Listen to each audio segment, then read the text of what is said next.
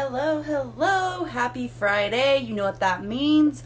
That means that we are going to do another shit I wish someone would have told me, which is a conversation that I have every Friday at some point during the day with my friends, where the shit that we wish someone would have told us at one point or another about, different topics, all of which relate back to the most important topic, you and your damn self. Hello, Gil. Thank you for tuning in. What I've got going on for you today, Beatrice is going to be joining us, and this is a very special conversation. You've heard us talk before. We talked about toxic relationships. We talked about some other stuff. And so this is going to be a good one.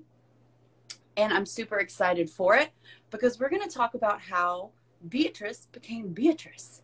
And before I do that, let me give you a little background on Cheating on Fear. So Cheating on Fear is a podcast that Beatrice hosts with Dante. And what they do is they talk about all those concepts that we're typically fearful of, right? And how to overcome those fears and like what it looks like on the other side of that, like once you go through them, because you can't go around it, you got to go through it.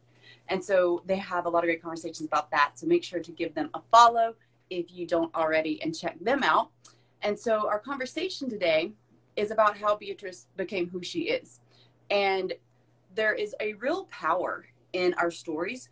We oftentimes don't recognize it because we don't get the opportunity to share our stories. And so I wanted to take the opportunity today to have this conversation, have a conversation about how Ashley became Ashley of To Be Yoga last week. So check that out after this if you're interested, because it's really powerful for the listener because it gives that relatability. It shows you what's possible in terms of, oh, well, if they overcame that, if they did that, then like, so can I. And also it's powerful for the individual as they're telling their story, because whenever they are in the space where they have the ability to do that, then they have the awareness of like, wow, like I've really done some shit. And so that's what we're going to be talking about today. As soon as Beatrice hops on and joins us, we're going to go right into, how she became the badass that she is. It's giving me a little error here. So I see you on here. If you would request to join, maybe, I don't know. It's not letting me do the thing. There you are. Oh, you look fancy, ma'am. Do I? Yeah. Well, I had dose 2 the other day, and I've not been feeling 100%, so I wanted to fancy up. Well, you look 1,000%. Oh, thank you. Gil said, "Take your time." She's here now, so yeah. So thank you for your patience. I didn't want to interrupt you. You had such a wonderful flow going. I didn't want to interrupt your flow. So, well, thank you. Thank you for having me. Thank you for being here. I'm excited. I love our conversations. Like I said, we've done some before, and if y'all like this one, then you will love those. I hear they're really good.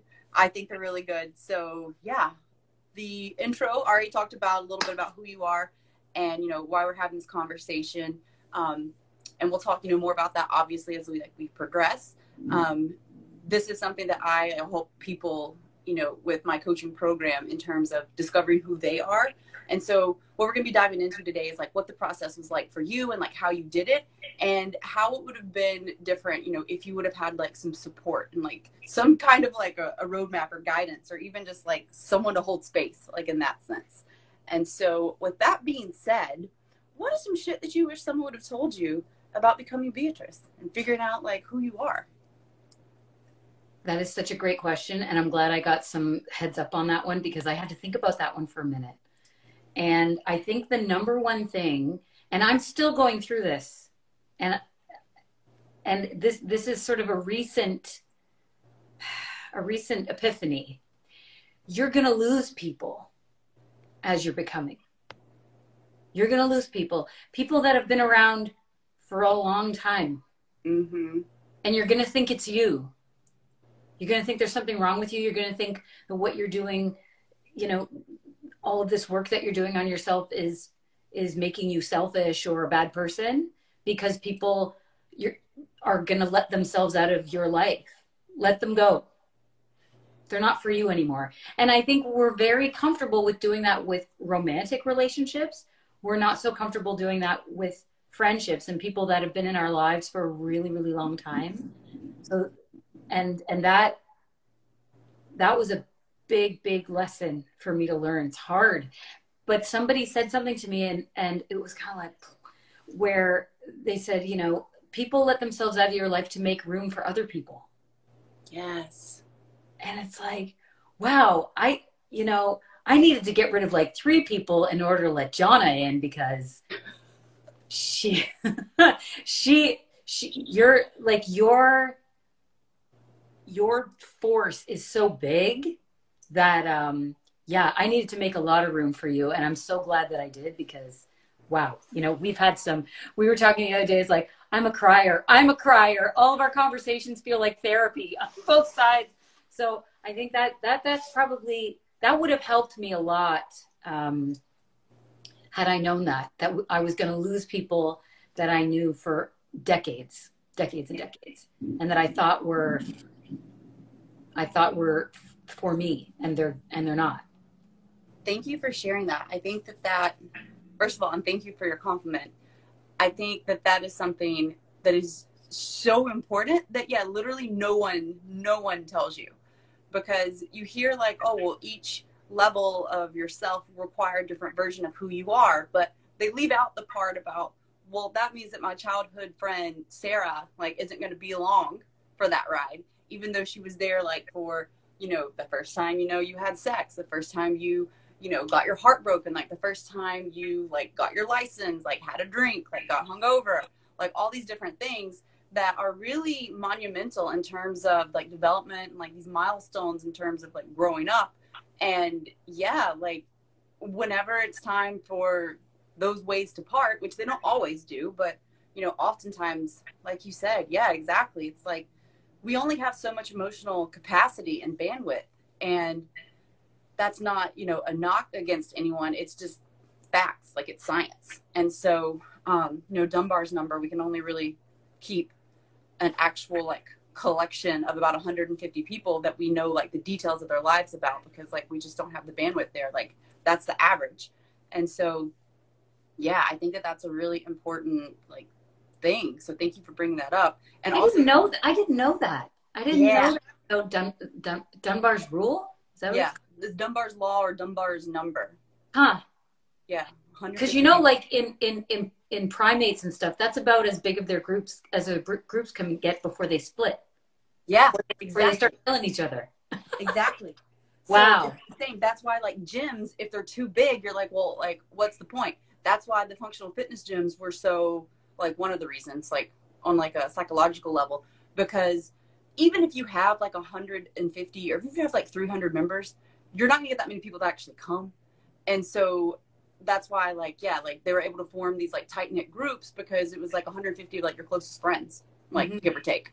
And so, yeah, that's like a lot of people too, like why they don't take more memberships is because of that. And so, yeah, true story. That makes a lot of sense. That makes a Yeah. lot of sense. And And so, it just got me thinking about that with my jujitsu gym too, that there's about that many members, and you don't yeah, see everybody all the time, but yeah, that's just enough. But wow, you just blew my mind. It's early. You already blew my mind today. thank you. Thank you. I do what I can. I'm here all day. I'll be here all day. Tip your So, waitresses. yeah. And to your point too, I think it's also important to note that like some people will take up more space in your life. And so a lot of times that's our partners, that's our families. And, you know, there are like certain people that you'll come across that it's like, well, this person's going to like require more attention or like have like a different presence. And you have to take that into account. Like I have some friends that are like, I call them low maintenance. And like, I use that term just because it's like, I mean, most of my friends actually are low maintenance, but like, I don't have to talk. Like, I know we have a standing date at like this day and time. I don't have to like follow up with you and like, you know, zhuzh you and like ask you questions, like to maintain the connection throughout the week. Like, we know that this is our relationship. And so, yeah, I think that that's super important in terms of um, like recognizing that, like, yeah, like whenever we grow as people, that means that our relationships are going to change. I think my next question with that is, so when was like the first like realization that, oh shit, like I gotta let this person go? uh, like friendships or romantic relationships, or I, Whichever you feel is applicable to share here for the purposes of this conversation? I think probably the most life-changing one, obviously, was realizing that my now ex-husband and I were just not compatible, and not going to be able to maintain a romantic relationship in the long term. Mm-hmm. And that's a really difficult one, because there's kids involved, there's homes involved, there's shared history involved, there's a lot of things where I understand, I totally understand, and my heart goes out to people who are dealing with this right now. And I know with the pandemic, there's a lot of people that are in this position now, and just looking at it and going, oh my God, like, what do I do now? And who am I if I'm not in this relationship that was witnessed by so many people and endorsed by so many people? And that was one of those decisions, that decision to pull the pin, so to speak, was arrived at over months and months and months and months of soul searching and some squats. They help. And some pancakes. Yes, they help. That's a throwback. Yes. Yeah. But I think that was probably, obviously, the most life-changing and the most difficult thing. And I tried to do it with the most compassion and dignity and, thought for how it's going to affect everyone involved, not just me. And that I was going to have some semblance of a relationship with this person moving forward, because we had smallish children. And that mindset and that way of sort of governing my behavior has gotten us to a point now where both of our children are adults. I've been divorced for 10 years, and it's been very, for the most part, 94% of the time, peaceful and amicable, and just in a really good co-parenting space. But then it was so monumental, because it's just like, it's weird. It's like getting divorced is just like getting married. You think so much about this one day that you're going to get married, and you don't think so much about what's going to happen after that. Getting divorced is the same. It's so stressful, and there's so much, going on, that the day they move out, or the day you're, divorced, or like physically not together, you don't think about what happens after that. Like, now what? Who even am I anymore? Yeah, that part. And you think that as soon as all that stress is over, I would hear, like, y'all remember Survivor? Do you remember that show? Mm-hmm. Do you remember the theme song? Mm-hmm. I remember when everybody had to go to see who was going to get, like, snuffed out or voted off that week, and they had to go, and that was the outwit, outlast, outplay. That was what was running in my head for months and months and months as I was going through my separation and divorce. And it was sort of like, as soon as I can get to this one day, everything's going to be great. But no, man, that was just the beginning of the work of coming back from and figuring out who now. And now what? Right? And then you go, okay, well, now I have to do all this work on myself and figure out, come back to what? Who I was before, right, to a new person. Right. So that is such a great point in terms of, like, the self, right? And, like, this whole, like, who is Beatrice? And so obviously, like, we go through different levels, like we, touched on, but in terms of, who you were dating, who you were, like, during the marriage with the kids, and then, like, afterwards, like, how did you kind of, if you would, like, walk us through? Can you hear the thunder? Yes. Okay. It's like fantastic. Doesn't it just make you want to have a nap? Kind of, but no, because I'm talking to you. After this. So, yeah, I'm going to go, like, frolic around outside afterwards. So walk us through, if you would, what that process of, like, figuring out, like, okay, yes, like, you know, this is who I am. I want to get married. I want to have kids. Like what that was like in terms of figuring all that out. And then like you mentioned, if you want to go into it, how you recognize over months that, you know, it's time that this has got to go. And then, yeah, like rediscovering who you were. Yeah. Thank you for that. You know, I can't say that I was one of those people that wanted to get married and wanted to have kids. That was never really like, this is what I need to do. But I did feel, and I think that was kind of part of the time that I was in my 20s. You know, there was still a lot of pressure on women to settle down and do the things. And it's nice to see that that's changing. Mm-hmm. You know, it's still a fight and people still ask the weird questions. And I think the last live that you and I did, we addressed that a little bit. Mm-hmm. The stupid questions that people ask that have nothing to do with anything about you.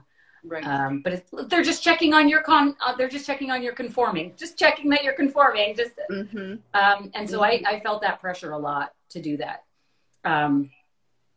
But once I had decided, yes, I'm going to be a mom, then that was something that I enjoyed a lot more. I think just because it wasn't something that I had told myself all kinds of stories about. It just, I kind of took it as it came and enjoyed my kids, which is really nice. I still enjoy them as adults. But I think what happens is your personhood and your selfhood can get dissolved and you become this, and it's such an insidious thing and a gradual thing. And it's not about compromise. I want to make that distinction that people can exist in a relationship and maintain their personhood. But sometimes when you're in a bad relationship and you're just trying to make things work, you dilute yourself to such a point where, and that's where that people pleasing comes from, where you're just trying to be a good mom and you're just trying to be a good wife and you're just trying to be a good daughter and you're just trying to do the right thing all the time. And what happens is what you want and who you are can get lost. Right. And especially when you have a partner, and no shade on my ex, he has his own stuff to deal with, but appearance was very important to him and image was very important to him. And that was a lot of pressure for me to look happy and to be like the perfect little family. And we weren't. And that's a hard thing to sort of live with all the time and pretend all the time that I'm not that person. And so when all of that ended, and you know what? And he had to do the same thing. I feel like, you know, we never really talked about it, but I felt like he had to do the same thing. I don't think that he was particularly happy either, but he was laboring under the same kind of pressures, societal pressures that I was, where it's like, you know, from the outside, it looks like we have it all. So what the fuck is our problem? Like, right. why can't you just go along to get along? And so after that was over, I realized that I was upset most of the time, unhappy, feeling that, and I don't know if you've felt this before, Jonna, in any of your relationships, that dead inside feeling. You're just not excited for anything. You're just going through the motions every single day, you know, The Walking Dead. Yeah. And I thought, my children deserve better. They deserve me at full power. They don't deserve zombie mom. They don't deserve sleepwalking mom. I didn't want to be that person. And I deserve that for myself too. Yeah. And I was going to say, we all deserve you to be at your best self. Right. And that's the thing. Sometimes we don't feel like, you know, we need to justify it. And not for nothing, because a lot of our podcast is about this, is not just about relationships, but it's also about sex. And our sex life was dismal, because we were sexually incompatible, not because he was a bad guy, because we were incompatible. And that was a deadness that I was not willing to go the rest of my life having. And we're pretty excited because we have a guest coming up on the show. We're going to talk about pleasure and how, you know, that makes people feel uncomfortable, and how there's so much culturally, we're in a porn soaked culture, but a pleasure starved culture. Whoa. Yes.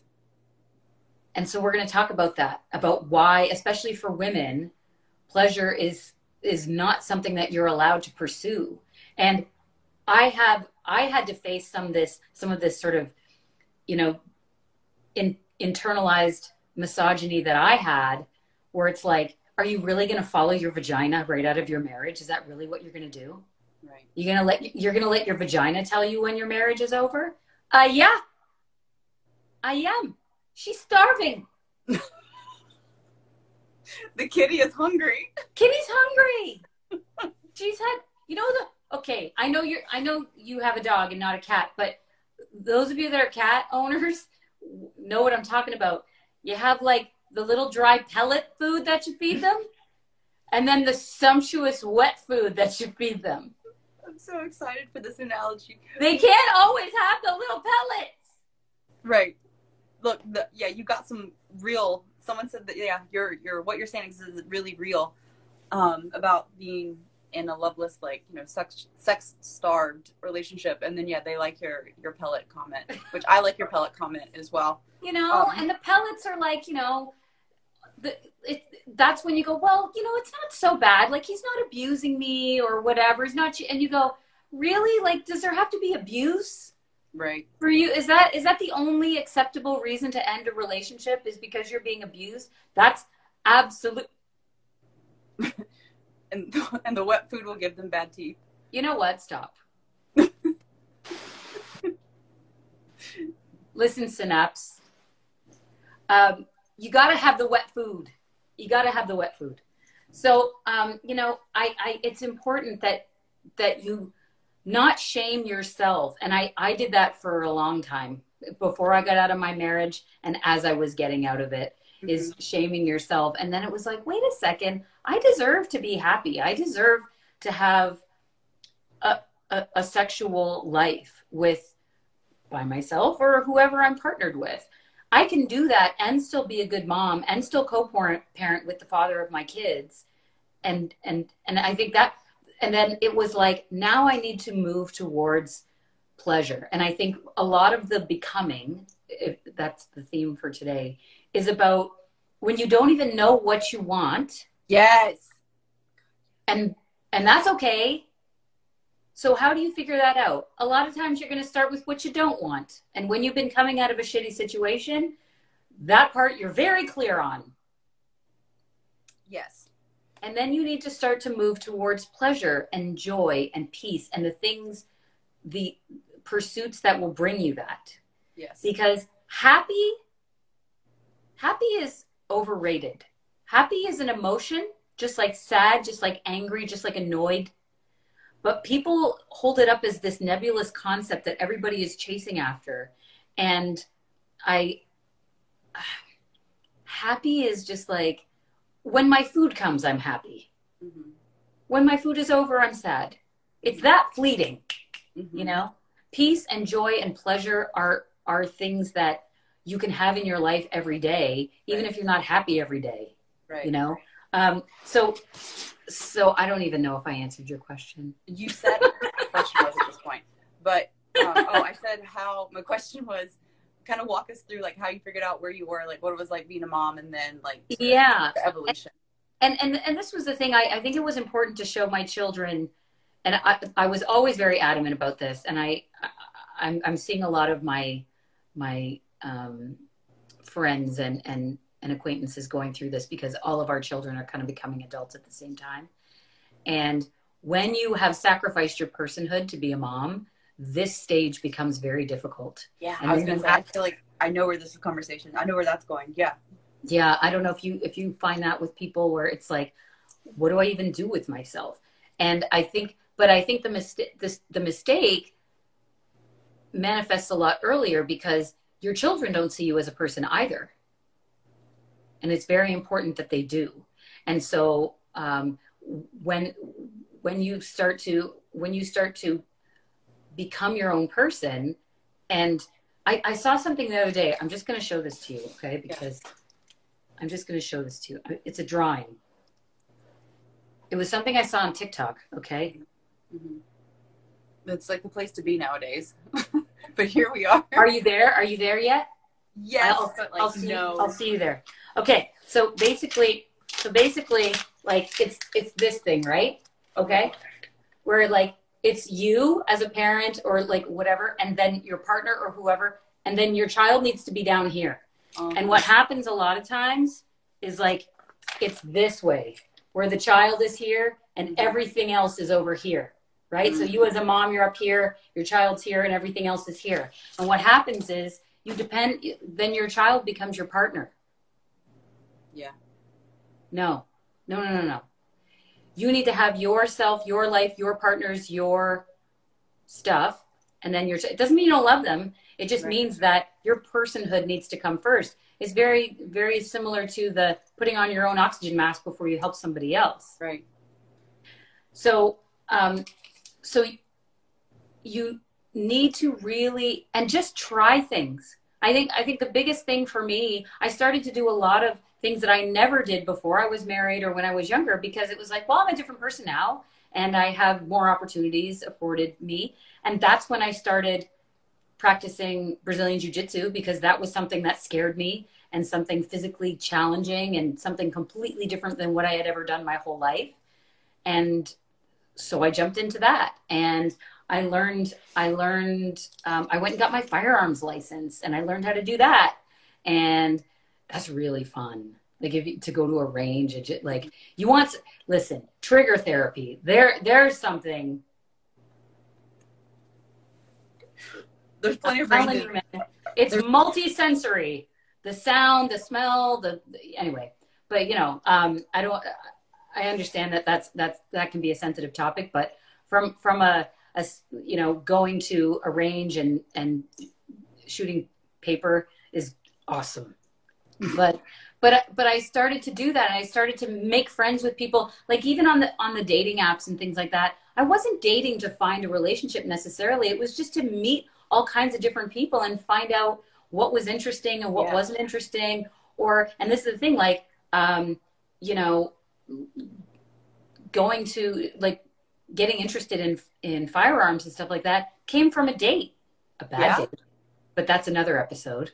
But that was something, even though I didn't end up dating this person for a long time, it was like, ooh, this is cool. I really enjoy this. And then you pursue that, and you start to build a life and build who you are based on what you like and what interests you, not necessarily just jumping back into the person you were before, because you're not that person anymore. Right. And that's okay. And that's why I think we circle back around to, you're going to lose people. Yeah. Because I had people that I love very dearly who thought and felt it was important to say to me, I think you're having a midlife crisis, because I started doing Brazilian Jiu-Jitsu. I was working on getting my firearms license. I got a couple of tattoos. I got my first tattoo at 45. Yeah. That's cool. That's badass. After shaming myself for 5 years saying you're too old for that shit. And then 5 years later, I was like, fuck that. I'm going to get this. Yeah, I heard that. Like, okay, so what else? I have so many comments, but what else have you done? So firearms, Brazilian Jiu-Jitsu, tattoos, what else? Like, since being 45? Since being 45? Yeah, like you were on a roll. And then, I mean, traveling by yourself. That was like traveling by myself. I learned so much. Yeah. And traveling with other people. And what else? This is what I'm saying. Like dating to meet interesting people, not necessarily to find my next husband. Right. That was a huge mind shift for me. Yeah. Trying indoor climbing. That was kind of a fun thing that I would see people doing and hear about people doing. And I was like, I don't think I can do that. See, that's so funny. I love all of this in you and our conversations. And so like you've said so much, but yeah, like I don't even know where to start. So in terms of, you said you didn't know if I had experienced the loveless, like dismal relationship. Yes. Like one of the ones that like ended up blocking me. Yeah. It was like months long where we like same, like we wouldn't have sex. And then I found out that he like wanted to go, or like he went like to a strip club with his friend. I'm like, you're gonna go like, I mean, and no shade against strippers, but I'm like, you're gonna pay to like see strippers, but like you're not having sex, like what? And so yeah. Anyway, but another conversation for another day. Just I wanted to speak to that for a second because as a former stripper, I just wanted to address that. Yeah, you can talk about being upset that your boyfriend wants to go to a strip club and not have sex with you, because there's nothing wrong with being a stripper and there's nothing wrong with going to strip clubs. Right. But it's a problem if you're rejecting your partner and going to strip clubs. Just like there's nothing wrong with porn. There's nothing wrong with watching porn, but if you're prioritizing your porn watching over a living, breathing person that wants to have sex with you, that's a problem. Yeah. And it wasn't like a, oh, woe is me kind of thing. Like, I was pissed. Yes. Because Kitty was hungry. I'm like, are you serious? She needs the wet food. Yeah, she wouldn't even get dry food. The slices and gravy. That's what she... Kitty was anorexic. Like, there was no food. No. Yeah. So, that, yeah, is over. But something that you mentioned as well, and yeah, thank you for pointing that out, was, like, have I felt that, or have I seen, like, once, like, it becomes, like, empty nesters that people are kind of like, well, what do I do? Yes. And it took me back. I kind of felt that, like, pang of, like, hurt, because I remember very vividly. I remember where I was. I remember her face when she said it.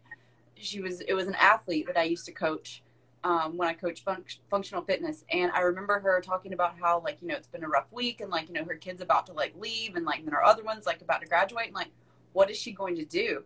And she was, like, so heartbroken. And I was like, oh, hell no. Like, after that, because, and that's part of the reason too that I'm so, like, adamant about, like, women figuring out who they are, exactly like you said, like, having their personhood, because, like, you shouldn't have to, and, like, you don't have to wait until, like, you know, everyone else is taken care of before you take care of your damn self. And I think that that's something that, and to your point too, it's like we've kind of been conditioned to think that. And so as we move through life, and, you know, you started your story, like, I was like, you know, let's start wherever, and you started talking about, like, how all these things happened for you and how you started to, like, explore once, like, you know, your divorce was over. And so before that, yeah, it's like, well, who, I mean, I don't want to speak for you, but, like, it seems, and from, like, what I'm interpreting is that, yeah, like, you very much were focused on, like, others. Would you say that's accurate? Oh yeah, no, absolutely. Because that, you know, the demand on women through the guise of wifehood and motherhood mm-hmm. is tremendous. And that's why you need to choose your partner very carefully. And unfortunately, we're in a race with biology. So before we even know who we are, we have to choose someone to scramble our DNA with, right, and decide, okay, well, this is my person. Right. But you're not even sure who this person is. Yes.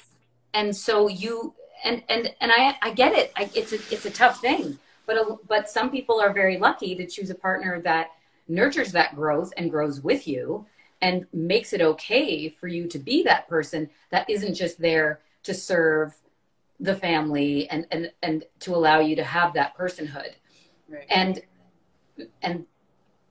I mean, to your point, that's something else that I wish somebody would have told me, that it's okay to be a person all on your own as you're being a mom. And I also get it, you know, like there's a reason that most of women with young children that are polled and asked, what would you like for Mother's Day? They go, time alone. Just leave me the fuck alone for 2 hours. That's all I need. Right. Yeah. And it's so funny how, you know, we're kind of, Mother's Day is over and we're coming up on Father's Day. And with Mother's Day, it's always like, oh, they're going out with their little children to the restaurant and they're doing this and they're doing that. And what do fathers do for Father's Day? Go golfing with their friends. Yeah.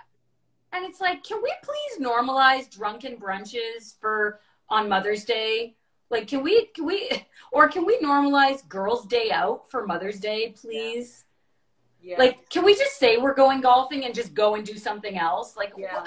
It's such it's amazing how in 2021 these are conversations that we're still having. Right. And you know, and I think as women we need to support one another in that personhood as well. I think the number one concern with a lot of women is other women judging them. I was just gonna say. We're very okay telling men to fuck off because they don't know what it's like. And we kind of expect it from them. It's like, "Ah, you don't know what you're talking about." But when you get judged by other women, that is that's hurtful, and that goes deep into your amygdala, where you're like, "Oh fuck, maybe I am selfish. Maybe I am going off the rails here. Maybe this is a problem." And you really have to look at where that's coming from. Sorry, go ahead. No. I'm just like, I'm so excited over here.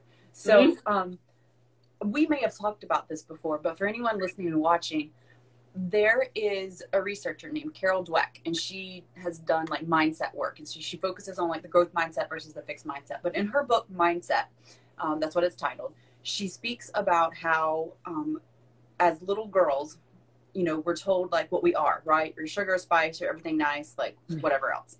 And she talks about how little boys are, just running around calling each other like butt heads, or I don't know what little boys call each other. And so what happens is that as we grow, women take the definition that others give them and ascribe that as like our own, like what we are, versus men who have been conditioned and like trained like all these years, just like to your point, like he doesn't like whatever, like he doesn't know what he's talking about in terms of like they've been called things and they know that that's just someone else's opinion of them. That's like a massive difference. And that's why women are, taking these things that people say about them and like internalizing them and like, oh, well, like, what if they don't like me? Like, well, they said this about me. Like, that's why the gossip like hurts so much. And to your point about, people being mindful of that and, not letting go of old friendships, it's like in our DNA that, like these emotions have been like conditioned with us. And like, you can look that up, like that is science. Like we have embedded DNA, like in emotions from like previous generations. And so with that, this isn't something that's like a quick fix. Like, oh, like now that I'm aware of it, like that makes sense. Like I'm cured. Like there's no cure. Like it's work. Like you have to continuously take action and be mindful of these things in order to rewrite like what's there, like to recode basically is like what you're doing. And I think that that's something that is some shit that I wish someone would have told me, because yeah, like the gossip, like you said, like the mean girls thing, like it's very real and it can be very hurtful and it can be something that really holds you back. And it's something that as I was becoming Jana, had to like come to terms with, because, and even now I've noticed, and we've spoken about this, that certain times if I am picking up on the fact that another woman is intimidated or perceives me as a threat, I will shut down. And I did it the other day, like literally like last week. And so like, it's crazy to me. Like I observed it, like after I sent it, I'm like, so the situation was I got a compliment as like I'm coaching fitness classes again. And I got a compliment from one of the athletes. And so I was like, it was that I stretched them. Like they don't normally apparently stretch because classes are 45 minutes. So they don't do a cool down, but I had to cool down because I'm like, fuck it. Last class, right? Like whatever. And so, it wasn't anything I intentionally did. It was just Jana caliber class. And instead of sending that like feedback, because the feedback was like, that was great. Like they stopped doing that. Like, I don't know why. And instead of just being like, hey, heads up, if you have extra time, like to the group of like coaches, I went and told one of the other owners. And I was like, oh yeah, someone said that they like stretching. Like, I'm not sure where to give that feedback. And after I sent the message, I was like, bitch, what do you mean you don't know where to give the feedback? Like you put it in the coach's chat. And so that was just like a quick example of like still to this day, like I'm even, mindful of things. And I was like, that was me not shining. That was me not like, being myself. That was me feeling some type of way because I was like, oh, well, I'm new. And like, what if that makes the other ones feel bad? Who gives a shit? That's what they feel. Like they can rise to the occasion or they can, not give a fuck. Like that's not my business. My business is to be my best self and to tell you what I've learned that others expect, like, and enjoy within the community to make that experience as a class better for everyone. That is my job. And so, yeah, anyway, that was just a quick, short example. That, thank you for sharing that story. That sounds a lot of that. And I know that you and I have had this conversation. It's remnants of imposter syndrome, where Yeah. you go, oh, well, I can't go. I can't go and share this and call people out and say, you know, this should really be happening, because who the fuck am I all of a sudden? You know your shit. Yeah. And you're doing things the way you're supposed to be doing it. And if other people can't handle that, I guess that's just too bad for them. Yeah. But and that is something, again, I wish I knew this. It's okay to step into your power. It's okay for you to know what you know and share that knowledge and make other people better and inspire other people to be better. And if they don't want to rise to that, that's on them. That's not on you. Yeah. Big time. There was something you posted a little while ago about the whole, and you kind of brought it up when we were talking about me in the middle of my marriage. The I'll be happy when. Mm. Mm-hmm. That trap Mm-hmm. is so velvety that that whole, like, because you think you have time. That's the problem. You think you have time to wait until everybody else's needs are taken care of, and then you can look after yourself. Let me tell you something. Once you are taking care of everybody's needs ahead of your own, everybody will keep butting in line in front of you. Yes. Yes, because you're teaching others how to show up for you, how to come. Mm-hmm. So you need to teach them how to come correct. Yep. You know, I'll share a story. So I share 50-50 custody with my ex. And like I said, my boys are older now, so they can pretty much choose where they want to go. And we've had a schedule going on for 10 years. And so, but there are a few nights a month where, you know, sometimes Dante's there, sometimes Dante and my boys are there, and sometimes just my boys are there. But there's a few nights a month where nobody's there, just me. Yeah. And their father lives about a half an hour away, and he made that choice to move that far.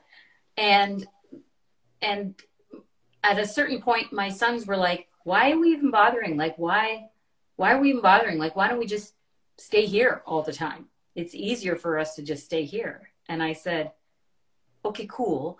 But number one, you need to form an independent relationship with your father. That's important. And as you're getting older, those relationships are going to become intentional instead of incidental because you live there. So you might as well practice now. And number two, I need my time alone. That's what I need.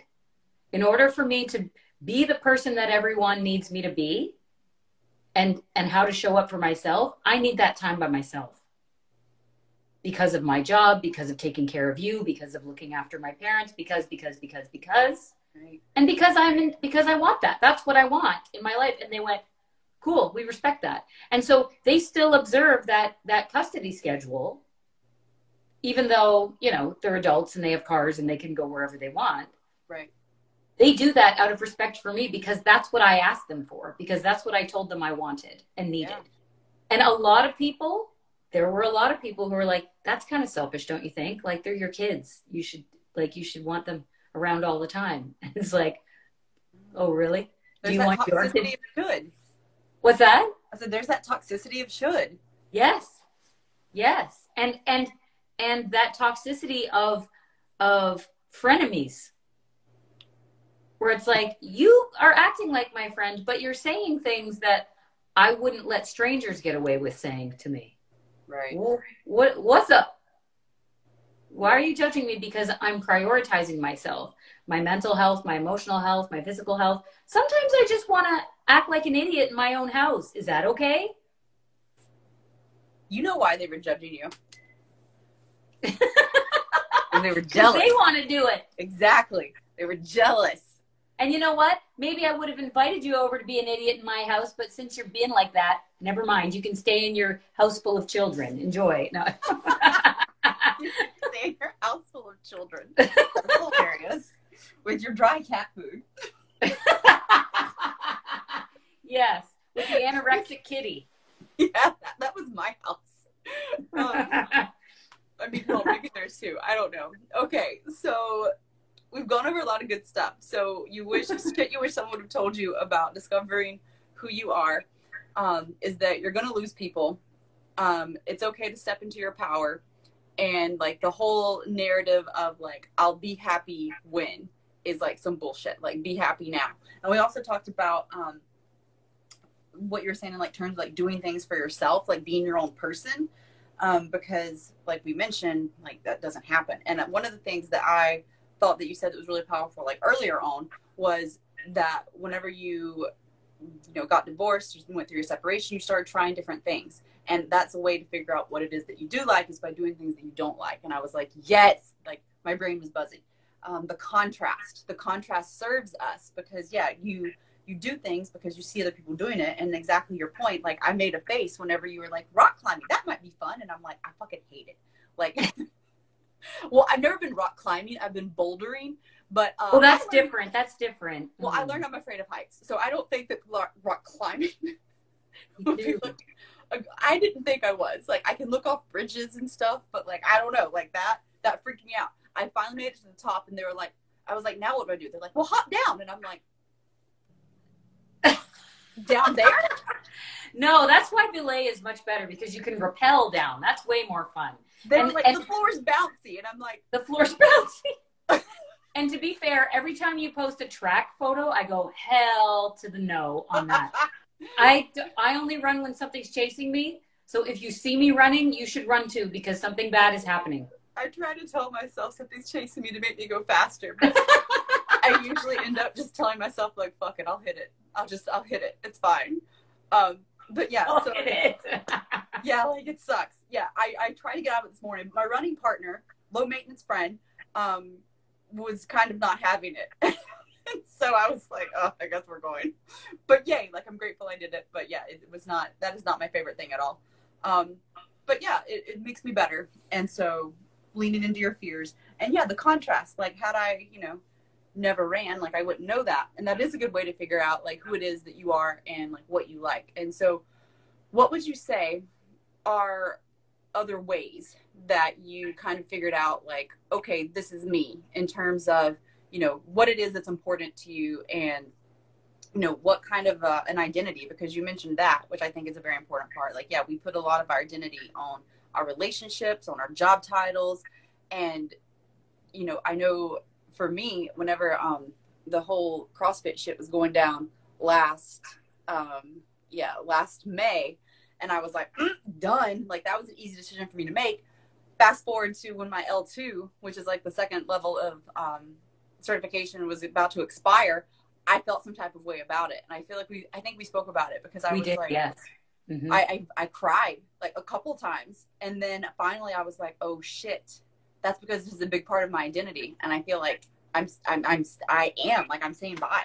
And so, yeah, with that being said, could you kind of walk us through like what the process was, or like what some like milestones were in figuring out like, oh, this is who Beatrice is, and this is what I stand for, and like this is like what I have like a lot of conviction in, and how that process kind of like happened, and like what it looked like. Oh, okay, thank you. I hope people's eyes don't glaze over when I talk too much about Brazilian Jiu-Jitsu, because I identified with that very quickly, and I bonded with it very quickly and and powerfully. It's your movement. Movement is the quickest way to show your bodies that you're in control. Yes. And, but it's so much the philosophy, and it has changed the way my brain is wired. And so it had 10 years of that has really informed the person that I've become, and the person that I want to be, and a real philosophy of life that has emerged and only intensified over the last 15 months that it's been threatened, because that's something that's been impacted very much by this pandemic and my ability to practice that art. And that there is no losing in jiu-jitsu. There's winning or there's learning. And so when you talked about mindset, and when you step away from that mindset of being afraid to lose or being afraid to regret things. And I always say this because I've seen so many misspelled tattoos about it. No regrets. I have no regrets. I only regret the things I didn't do. Okay. Mm-hmm. And I don't want to have those either. And so, and I think too many people regard things that they've done or pathways that they've gone down for any length of time. This was a waste of time. They talk about things as a waste of time. And I really don't see, but it's because people have such a linear view of pursuits, of relationships. A waste of time is only when you are doing nothing. When you are bitching and moaning and unhappy about the life that you have and are doing absolutely zero to change that. That is the only waste of time, is inaction.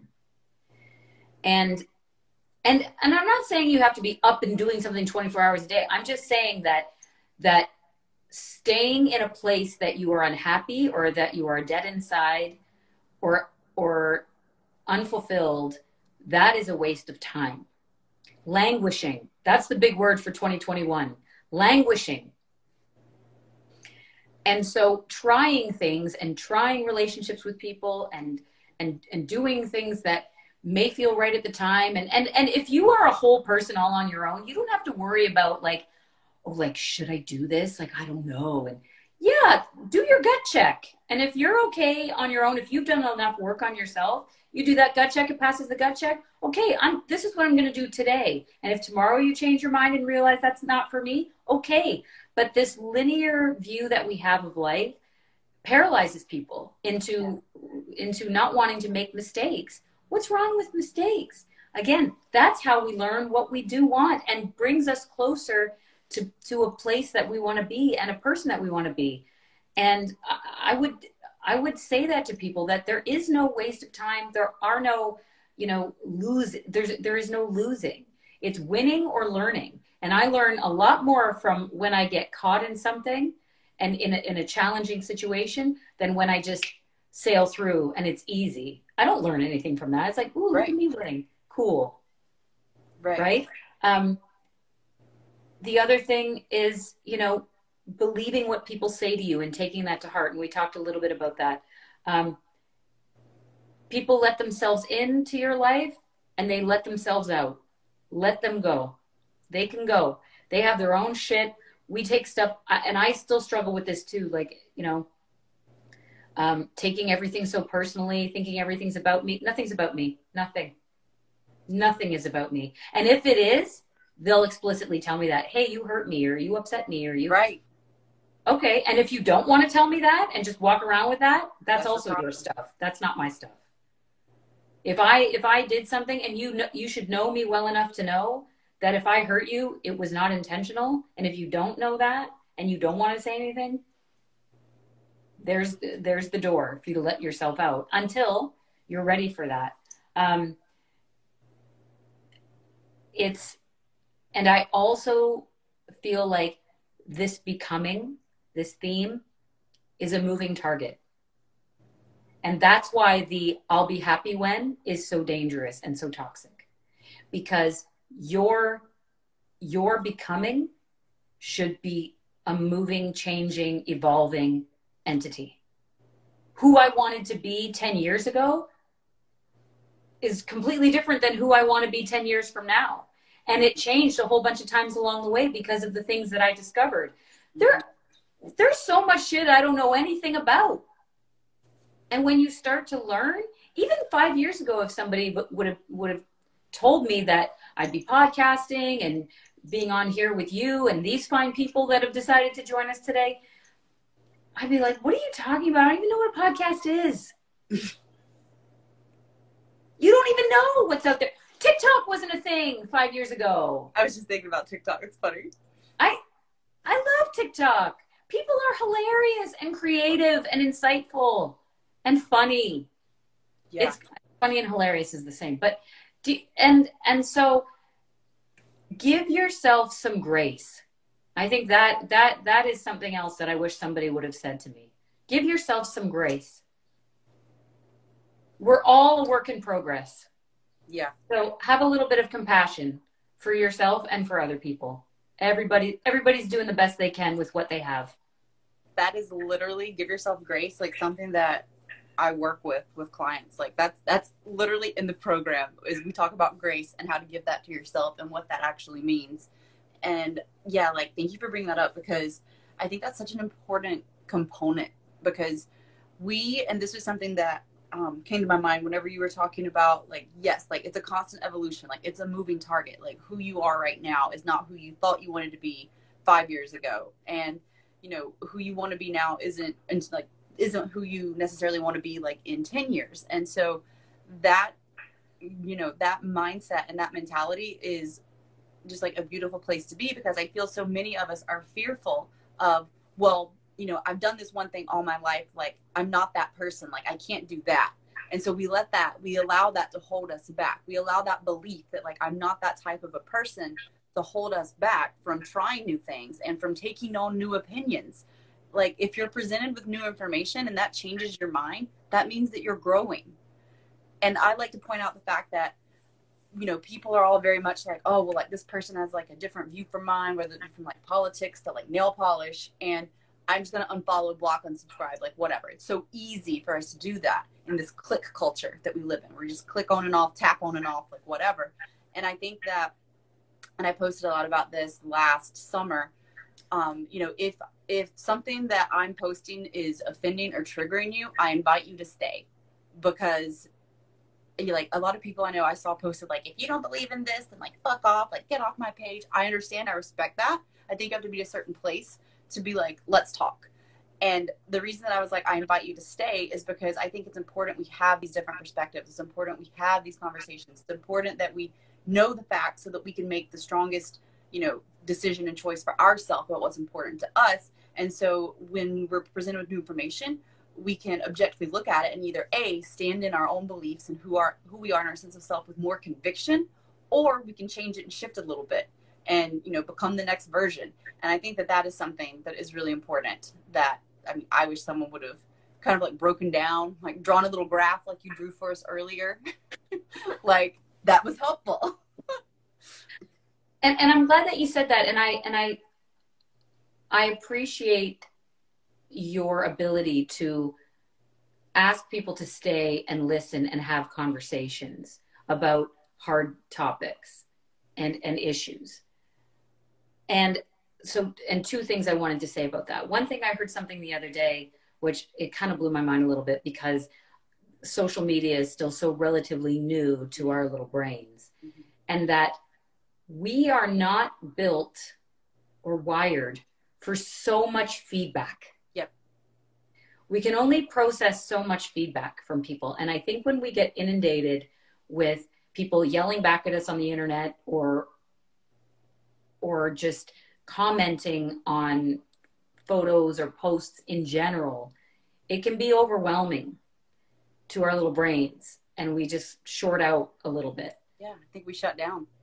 And I think that is a sign to back away sometimes. And I think that's an important thing. I'm talking to more and more people who are saying, I'm taking a break. I'm taking a break. And I completely respect that. And we took a six week break.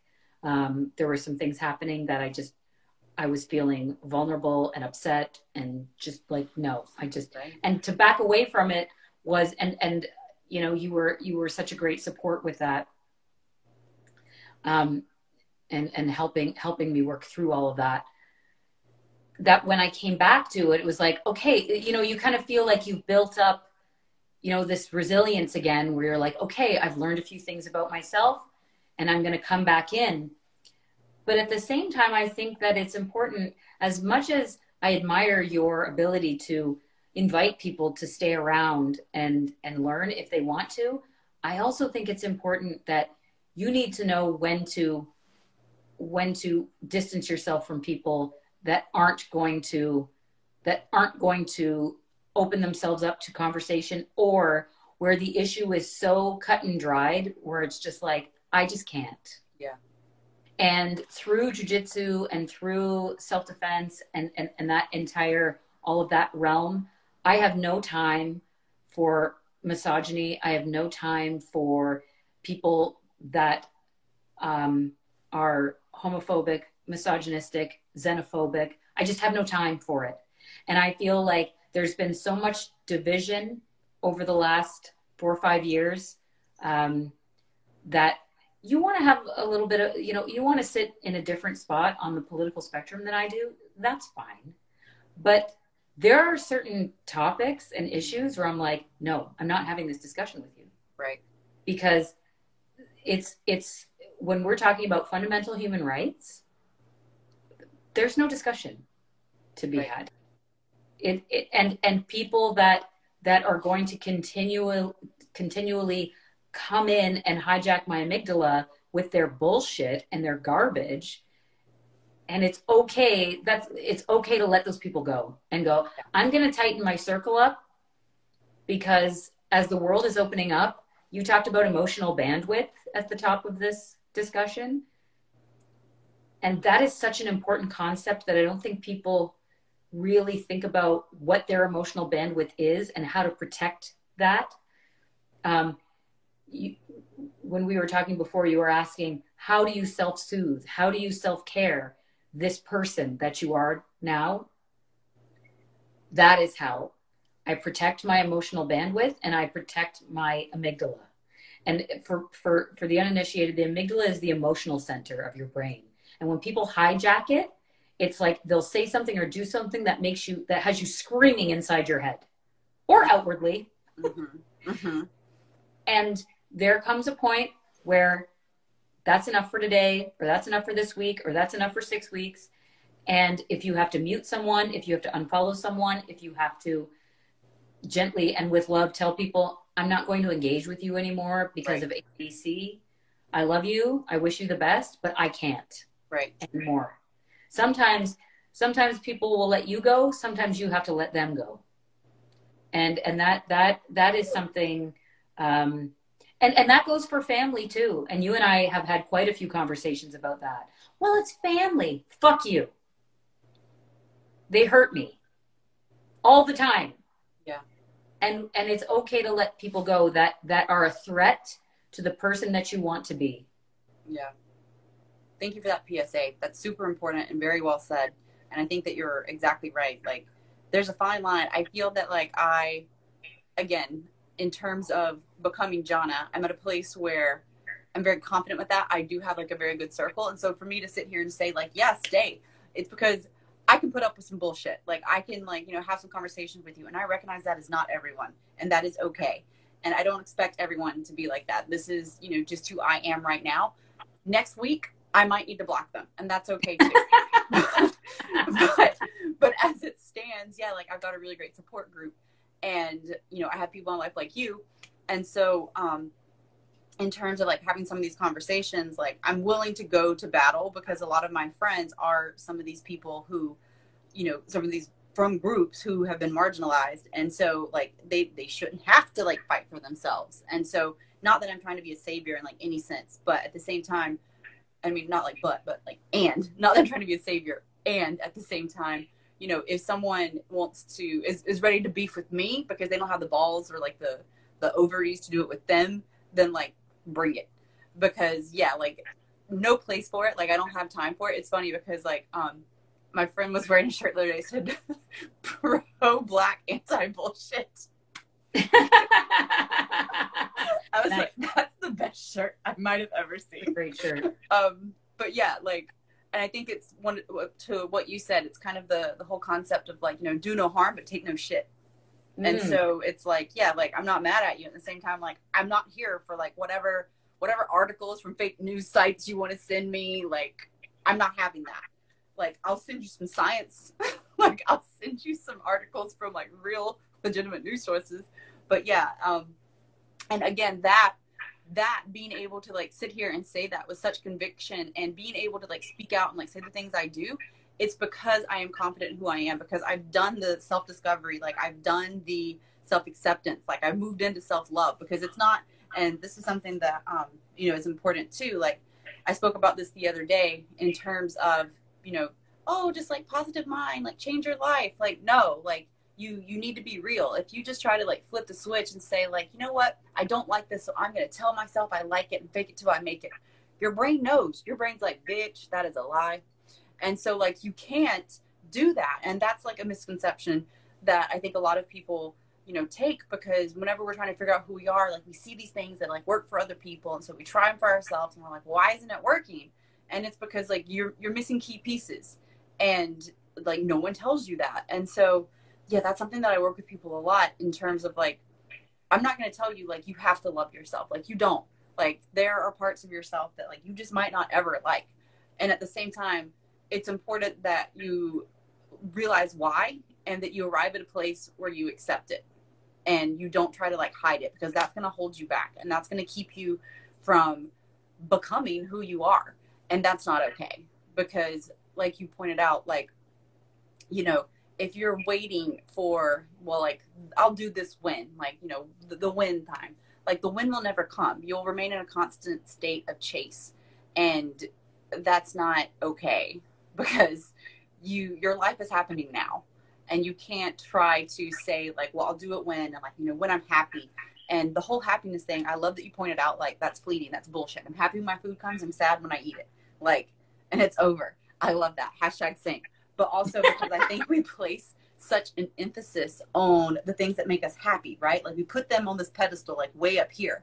And as high as we can go in terms of like happiness is as low as we can go in terms of sadness. And so while, yes, I think it's important to get excited and happy about things, I think it's also important to not like put too much of, you know, a weight on certain things or on anything that you're like, this is the end all be all. This is the pinnacle of my happiness. Like when this happens, like, you know, butterflies and unicorns or like rainbows are chewed on my ass or whatever you think will happen. Because whenever you do that, you're setting yourself up to fall just as hard. And so the goal is to arrive at a place where you're pretty much at equilibrium. Like sometimes you're a little happier, sometimes you're a little sadder, but you're not going to let that pendulum swing. I guess the pendulum goes this way and too far in either direction. And what I have found in terms of like becoming is that happens. A lot of times we are so much like, I'll use the example of like being reserved and not speaking about like, you know, boundaries and like, well, I need me time. Like we're always like, yeah, I'll do it. Like people pleasing, never say no. So then whenever we start to say no, we just like, you know, take it to the extreme. Like, well, you made me feel this way. Like you make, like you're flexing your muscles, and I get it and I respect it. But I remember one time very vividly, I had a close friend of mine, and they like kind of used me to flex their boundary muscle on. And I'm like, it would be because like I would cancel plans last minute. And I was going through a rough time. It was right before I moved from Miami. And they were like, you're like an emotional roller coaster, like blah, blah, blah. And I know what you were doing. You were flexing, like not you, but like they were flexing their boundaries. And at the same time, I'm like, have we met? Like we've been friends for like how long? Like, this is who I am. Like, and so it was a weird thing for me, but I had the self-awareness to recognize it. And also I had at that point discovered who I was. And, you know, like you said, it's always changing, but I knew who I was in that moment. And I was like, okay with letting them go. I was okay with being like, well, clearly they're going through some shit too right now and don't have time for my shit, which is okay, because you don't, like, no one has to put up with your bullshit. And like, stop thinking that people do. I don't care if they're your mama, your daddy, like your boyfriend, like your girlfriend, your husband, your wife, like whatever. No one has to put up with your bullshit. People choose to be there. And I think that also needs some respect in terms of like relationships and some like awareness, because anyway, I'm about to get off my soapbox. So no, you made a couple of great points there about, you know, it's important. And you kind of, you talked about like, oh, that's not about me, that's about you. And that's fine. Like when you're ready, you'll come back. And I remember reading the text message and being like, you're like an emotional roller coaster. And I'm like, I'm a Pisces. Number one, I'm moving. I've lived here for a decade. Kind of a rough time. But again, that is a lack of awareness on the other person's part about what may be causing your stuff too. And this is the thing. This is why I think your program is so great. And I'm so excited for the people that have been smart enough to sign up for this, is because you talked about, you know, sort of these smaller oscillations, and that you want to raise the level of your baseline. Yes. And the way you do that, you know, that's why this program is so great, is that, you know, you raise your baseline because you have that self-awareness and you've got all of your, you know, wheels on the road, so to speak, where, you know, and so many people think that, you know, oh, routine is boring or whatever. Sure, in some ways, but raising that baseline, it starts with putting good food in your body and moving every day and getting enough sleep and dealing and having that sense of mindfulness a little bit every day. And that raises your baseline. And then, you know, the highs may not be like spikes up to the ceiling, but they might be a little more frequent. And these might be just little occasional blips.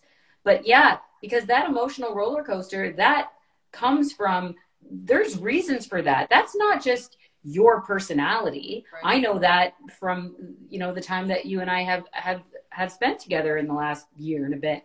But the thing is that this is a lack. This is, I mean, you were going through some shit. She was obviously going through some shit, or they were going through some shit, but like, that wasn't about you.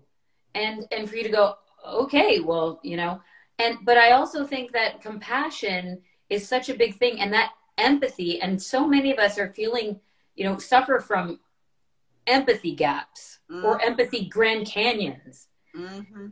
And I know for myself now, that's where a lot of my energy gets drawn, is worrying about other people, worrying about how they're getting treated. And that's why I need to that's when I need to step back and cocoon a little bit. Like, I'll give you an example. I mean, so in Ontario, we had a particularly difficult third wave of COVID.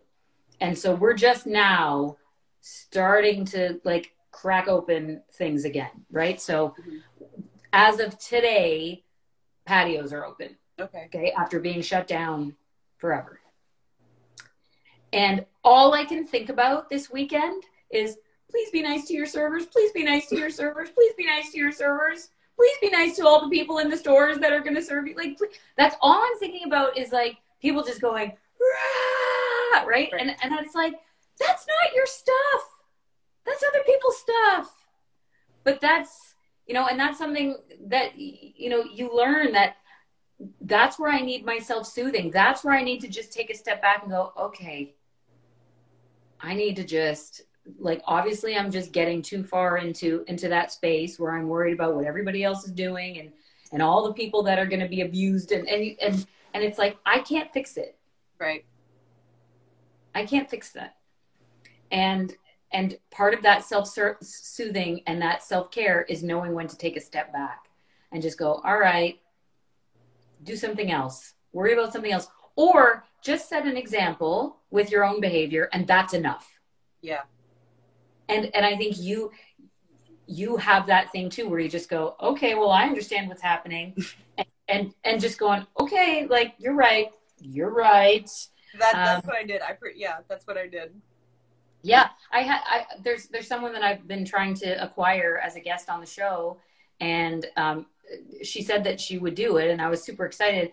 And then I sent out a bunch of dates for her, and she saw the message but never responded. I was like, uh-oh, like maybe she actually listened to the podcast and heard something she didn't like or whatever.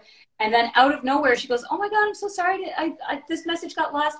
I'm moving and I'm in the middle of stuff. And I was like, see, I'm still doing it. You still, like, that first thought is, oh God, like maybe, ooh, like, right? Maybe I've offended her in some way. And it's like, none of that shit had anything to do with me. Right. And I said, oh no, like, absolutely, you know, get through with your move, send me good vibes. I'll message you, you know, in a few weeks and see how you're doing. And she was like, thank you so much for your patience. And you're just like, wow, like, I'm still learning. I'm still learning that shit doesn't have anything to do with me. Yeah. Such a hard thing. I love that we both had examples, even though, like, I think it's pretty obvious, like, from this conversation, for other conversations, like, we're confident AF, like, in who we are and like ourselves. And at the same time, there's still that residual. For you, it was like, oh, well, like, you know, maybe she's not interested. Like, you know, maybe, like, you know, there was something happened, or like she didn't like what she heard. And for me, with my example, it was like, well, I don't want them to think that like I think that I'm better than them, or I don't want them to feel some type of way just because I'm doing a good job. Fuck that. Fuck that. Exactly what you said. And so I think that that's like, those are two beautiful examples of the work is never done. Like you're never not No. becoming who you like. You're never not becoming the next version of who you will be in the future. Like who I am, like this right here, right now, it's not who I was when we started this podcast or this, excuse me, this live. And so like that's cool. And so I think looking at it from a place of like excitement in terms of like, well, what is possible?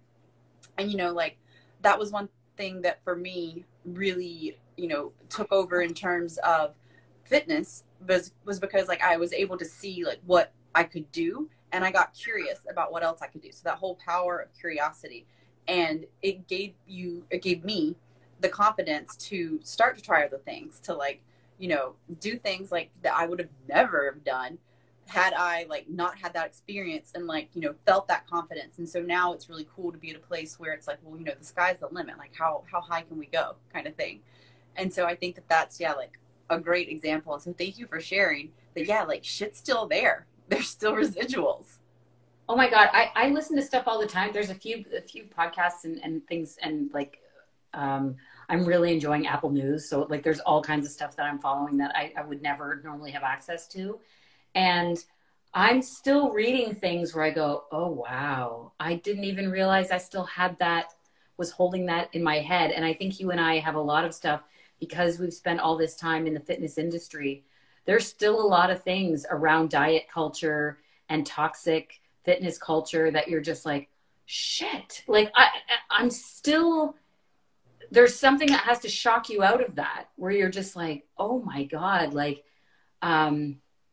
you know, it's, and so I'm always learning instead of like, and I think that's the stuff that I can't get on board with, where people go, can you believe how the world is now? Like you're not allowed to do anything. And you're just like, oh my God, please shut up. Just shut up. Learn that what, you know, that things are changing and the culture is changing, and that's exciting. Yeah. Yeah. It's exciting, but people are so threatened by it and they're so fearful of it. And that's why we have the podcast that we have, to sort of look at things and revisit things and go, wait, like we see things differently now. And that's a good thing. Yeah. And it doesn't mean that everybody was an asshole. Sometimes they were, but you know, we have an upcoming episode. Dante thinks it's going to be one. I think it's going to be more, where we revisit Sex and the City. Oh, yeah. I love that we're getting all these like sneak peeks. Well, it's a gigantic project. We're like rewatching all the seasons, and I'm taking notes as we go. So that takes time. And it's just like, he's like, oh, we're going to be able to knock this out. And I'm like, oh shit, no, it's going to be a series because there's so much in there, right? And we've learned so much. And, you know, and when you talked about the relationship thing, we talk a lot about relationships on the podcast, and it's like, you never have someone, right? You never have them. They never belong to you. They can just up and go anytime they want to. Mm-hmm. And so, mm-hmm. but loving someone is about loving them as they grow and loving them as they change. And if you can't get behind that, then maybe your time is over, and that's okay too. But we make every ending of a relationship a tragedy, and we use the length of a relationship as a metric for its success. And that's not always the case. There's lots of miserable people that have been together for 40 years. Mm-hmm. That doesn't mean it's a successful relationship. You could have dated somebody for 3 months and you could have enjoyed each other and had a great time and learned things and done new things. And then the relationship ends and you can still go, thank you for the time that we spent. I learned a lot. I enjoyed you. Bye. Right. But that's not how our culture, that's not how our culture treats relationships. Mm-mm. Yeah. So pressure on so that's another thing too, is that that's important for your growth too, where it's like, I wish someone would have told me that it's okay to end relationships at its natural end, not trying to extend it so that other people deem it a success because it lasted a certain amount of time. Right. Yeah, that's a good point. I like that everything you've said again, but like you've said so much about, you know, different things that you wish would have learned in terms of like grace, that you're going to lose people in relationships, like when it's time for them to come to their natural end, step into your power, let go of the whole I'll be happy when, and like try things and really like figure out like what that contrast looks like, and like I really don't like this and I really do like this kind of thing. When you are kind of, or when you are like stepping into like who it is that you are, because all of these things are things that, yeah, like we're so fearful of. And like you said that, you know, you talk about on the podcast a lot, you know, things have changed and like we are hesitant to embrace that because of the fear. And so like the fear of the unknown, like the fear of like, well, that's still new. Like, I don't know. It's not been proven, because our brains are wired to look for patterns. And so while, even though whatever relationship or situation that we may have been in hasn't been the healthiest for us, biologically, we know like we'll survive because we have been, you know, it's been proven successful in the past. But even though the other thing looks good, we don't know that that'll actually be better. Even though like consciously we know it'll probably be better, you still have to like take that action. You have to bridge that gap. And I thought of this the other day. If you want to fly, you have to leap. Like you have to like take that jump. And so, that's a great one. Thank you. I wrote it down. Did you? I was like, ooh. You got to write that good shit down, man, because it's fleeting. Yeah. So, yeah. But, like, I think that is so true, because if you want to do something great, like, I think we all think flying's, like, pretty cool. And with that being said, like, you have to make that leap. You have to, like, take that action, have that faith that, you know what?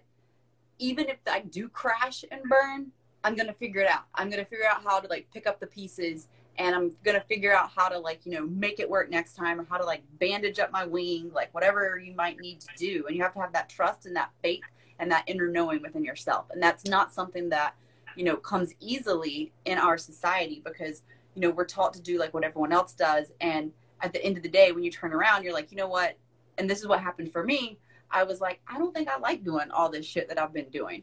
And that's when the true like becoming started for me. Mm-hmm. It wasn't that like, oh, my high school years and my early 20s, like, you know, I really was who I am. I was who everyone else like wanted me to be, or who I thought that I should be, or who society told me I should be. I started becoming me when I realized that all that's bullshit.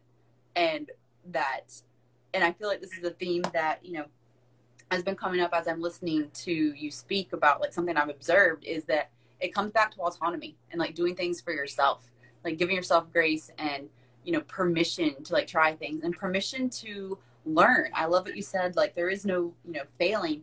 It's either winning or learning when it comes to Brazilian Jiu-Jitsu. So yeah, you either succeed or you learn something. Like failure is like, remove that word from your vocabulary. Like it's stupid. It's like, no. It is stupid. It is like, stupid. And that mindset, Carol Dweck, that book, that's exactly what she talks about, is, you know, a lot of people, and this is, I feel like a good thing to like bring it to a close in terms of self-development. A lot of people, whenever they have been successful at things, they are fearful of trying the next level because they don't want to fail, because they're afraid of people will say about them. And so they only do exactly what you said in terms of like, you don't want to do stuff because it's easy. Like, why does that matter? Like, cool, like whatever. A lot of people stay in that, it's called like in the book, a fixed mindset, where they never try to truly like test themselves, because they never want to, you know, they want to save face. They don't want to look bad. And that growth mindset comes in when you're willing to, exactly what you said, learn and also maybe succeed. Yeah, you know, I wrote that down because it sounds like a great book, and this is something that comes up in Brazilian Jiu-Jitsu, and like I say, it's imprinted so much on my life, where that Jiu-Jitsu philosophy sort of governs my everyday life as well. But there's a phenomenon, and any of your friends that do Jiu-Jitsu, or any of my Jiu-Jitsu people out there,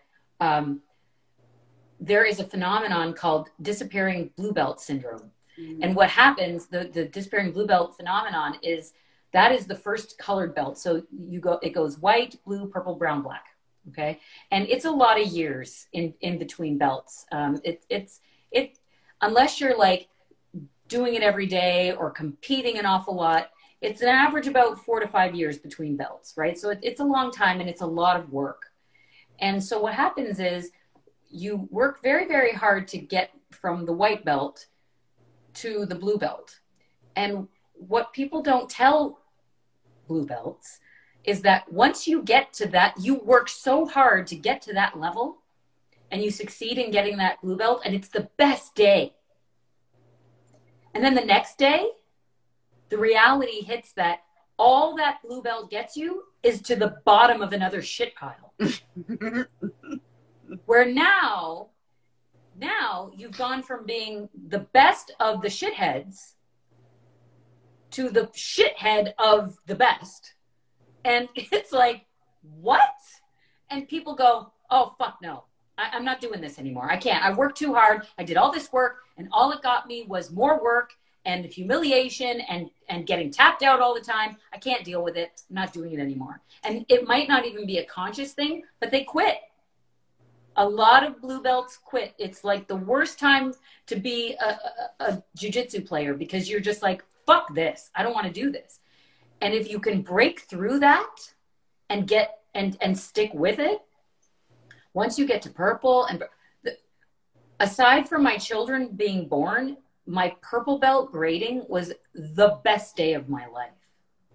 And my brown belt will be an even better day. Yes. But, because it was a concrete sign and symbol of my refusal to give up when shit got bad. Because this was something that I was so passionate about, and it had such a positive impact on my life and the other people in my life, because I started teaching Brazilian Jiu-Jitsu. I started teaching self-defense to young women. It's such a huge part of my life that, you know, but so many people are afraid of that. They're afraid of that failure. They get to that point and they go, look, see, I did this thing. And then it gets really hard after that. And they go, oh, actually, no, I'm all done. I'm all done trying. And if you can just break through that discomfort and that fear, the magic's on the other side. And I'm sure you found that too, with your functional fitness training and coaching levels and all that kind of stuff. And even that decision to not renew it was a huge thing for you. That was a huge growth moment for you, to say, no, I'm going to do what's right for me and what I believe in. And I no longer feel comfortable or feel that I'm in this place. I need to go to this place. Yeah. And as scary as that was, and as heartbreaking as that was the right decision for you. And every time you make a decision like that, your confidence grows. And so good on you for that. Like that's a nice place to end it, I think, is that, you know, you're never done. You're never done. And that's the best part. And the scariest part is that you're never done. Yeah. Learning and progressing and changing. And that's who you are. Yeah, absolutely.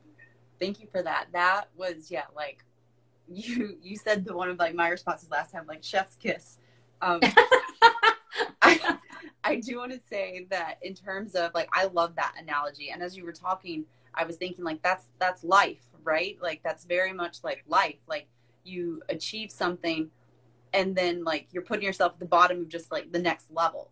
Like, it's all levels and it's all fluid, and like that's the beauty of it. And once you accept that, like exactly what you said, like magic happens. Like once you make it past that point, because that's something that's really been like the theme of the week has been, it's not like there's no going around, there's no like bypass, there's no magic pill. You have to sit in it and move through it. To get to it, you have to move through it. And I think it's cool because as I was listening to you, I was thinking, you know, a lot of the philosophy, obviously it's much more like structured in Brazilian Jiu-Jitsu, and, you know, there's a lot more of like history there. But in functional fitness, like the concepts are similar in terms of they talk a lot about getting comfortable being uncomfortable. And like, that's why they always have different workouts. That's why like you never know like what the workout's going to be. Like old school CrossFit was, you know, you walk, you don't know what the workout is until you get there and you see it written. and you put everyone's name up on the board, like with their time and like their score. And so you have that accountability. And, you know, and one of the other concepts is like you're preparing for the unknown and the unknowable. And I always thought that was really cool because like that's what we're doing in life. And just like you train your muscles, you have to train your mind and you have to train yourself. And so these lessons, and I think it's, you know, I think that's why like, you know, we connected like initially like so quickly is because like we have that that physical manifestation of like this is what fitness has done and this is what we've seen is possible and like has been possible for us through fitness, like you with your purple belt, which is awesome and badass. And you know, I've like, have I won a CrossFit competition? I've like placed on like a team before, but like the Amazing. things that I've done in CrossFit, like I never thought that like I would have wanted to do, let alone been able to do. Like if you would have told me, hey, if you put, you know, like your body weight over your head, then like that'll boost your confidence. I would be like, why the fuck? Like, why would I ever want to do that? But I can do that and more, and like it's cool. And it has helped because exactly what you said in terms of, and I love that you said, I love everything that you say, but that your purple belt was like a physical representation of like all that you've overcome. And I think that that's why like fitness is so powerful, regardless of whether you run a mile or a marathon and you get a medal, or you do a lot of weight and you drop that bar and you see it, you're like, I did that. That is a physical representation of what I can do. And like, yeah, just ripples and waves come from that. And so I think that that is just something that would be, I guess, my key takeaway in terms of, you know, it is all coming back to yourself. And there's so many ways and so many vehicles that you can figure out who you are. And it requires a bus and a train and a plane and like a different kind of car. Like some days you're in a Maserati, some days you're in a Pinto. Like it requires you like testing these things out to see not only what you like, but like also what works for you. And so, yeah, like it's never done. And it's something that when you are becoming yourself and figuring out who you are, it can be a really long process. And also there are a lot of coaches out and about today that can help you get there. And I think that another reason, again, that we connected is because like we are coaches, like you said, like you teach self-defense. And I'm coaching like fitness, like functional fitness. And so, you know, my goal as a coach is not to like think that you like get you to think that you need me, right? Like my goal as a coach is to like sit back and be like, okay, like whenever you're trying to do a squat, like here's how you do it, for example. And then eventually you're able to come in and be like, look, I'm doing squats. And me be like, yeah, you're good. Knees out, push through your heels, like whatever the cues may be. So eventually you're like, you know, rocking and rolling over there by yourself. And I get to sit back knowing that now I've given you the power. Like I've passed the torch. Like I've given you what you need so that you can like go forth and like share what you've learned. And with that, with you becoming like more of who you are, you can then have the power to help others become who they are. Wow.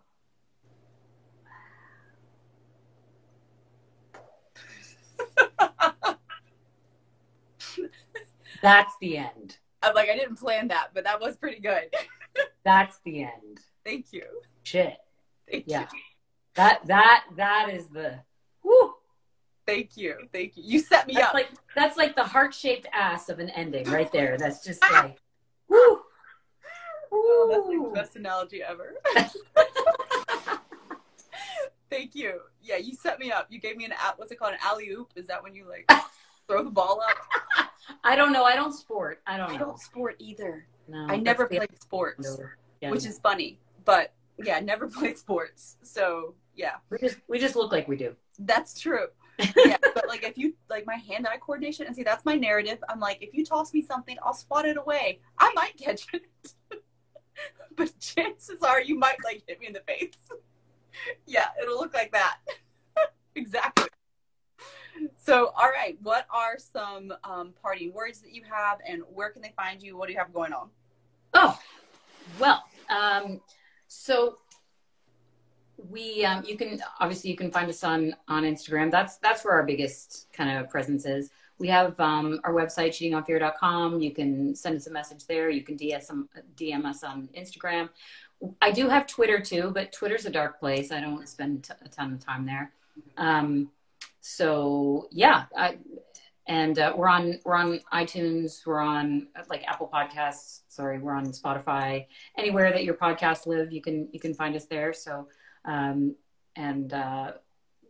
we are always looking for show ideas and feedback, and we love to hear from people. Yeah, DM them what you're afraid of. Yeah. We have some kind of fun ideas coming up, some really cool new guests and things like that. So we're excited about that. And I think my parting words would be a quote from the first Wonder Woman movie, because the second one just sucked. But the first one was, and I don't know, did you see Wonder Woman? No. Okay, so there's a part. It's during World War I, and she is in a trench, and there's some people that need help across no man's land, and Steve says to her, she's like, I need to go and help those people. I need to do this thing because she's fucking Wonder Woman, right? And he says, you know, that's not why we're here. That's not what we're doing. And she says to him, well, this is what I'm doing. Woo! And she climbs the fucking ladder and walks they show it in slow motion, walks across no man's land, taking heavy fire and whatever. And I've seen this movie easily half a dozen times, and I bawl my eyes out every time because I feel that this is what I'm fucking doing. Well, this is not what we do. This is not what we're here for. I'm here for it. And this is what I'm doing. Right. And those are my parting words. The important part of becoming, this is what I'm doing. So there it is. That's my parting word for today. Yes, like, love. Hashtag, like, double tap. What's your parting word? I was like, I don't think I can't beat that. My parting words, yeah, it's very much, and this is like, you know, the theme that I mentioned from like what you were saying is like, it's about you. And at the end of the day, it is about you. And I've said this before, like, we need community in terms of, you know, our ability for us to reach self-esteem and self-actualization. And so lean on people when you need to. Because I think that I might start tearing up. Like, yeah, like this, like, life isn't easy. And some shit I wish someone would have told me is like, it's okay to ask for help and you don't have to do it alone. And if you don't know where to go, Google it. Like, ask someone, like, figure it out. We have unlimited resources right now at this very device that you are watching us on or listening to us on. And, you know, there's too much information out there for you to not reach your highest potential in this lifetime. And so, like, don't wait another day. I love that. Thank you. I tried to do your comment justice. We always cry. I know. I cry too. We always cry. Okay. Well, thank you. No better way to start a weekend than with you, Jonna. Same. Yeah, this was amazing. Thank you so much for being here, for having this conversation, and for being vulnerable, and for being your best badass self, and for showing others how it's done. You too. Thank you. We need you, Jonna. Sign up for her program. We need you. Yeah, sign up if you feel like anything. If you're crying like while you're watching this or listening, that is a sign. I'm just gonna say that. But yeah. Well, thank you very much. Yeah, follow Beatrice and Dante and listen to what they have to say over at Cheating on Fear. And I will make sure to link them in the description. And yeah, we'll see you soon. Tip your waitresses. Yes. Bye. Thank you.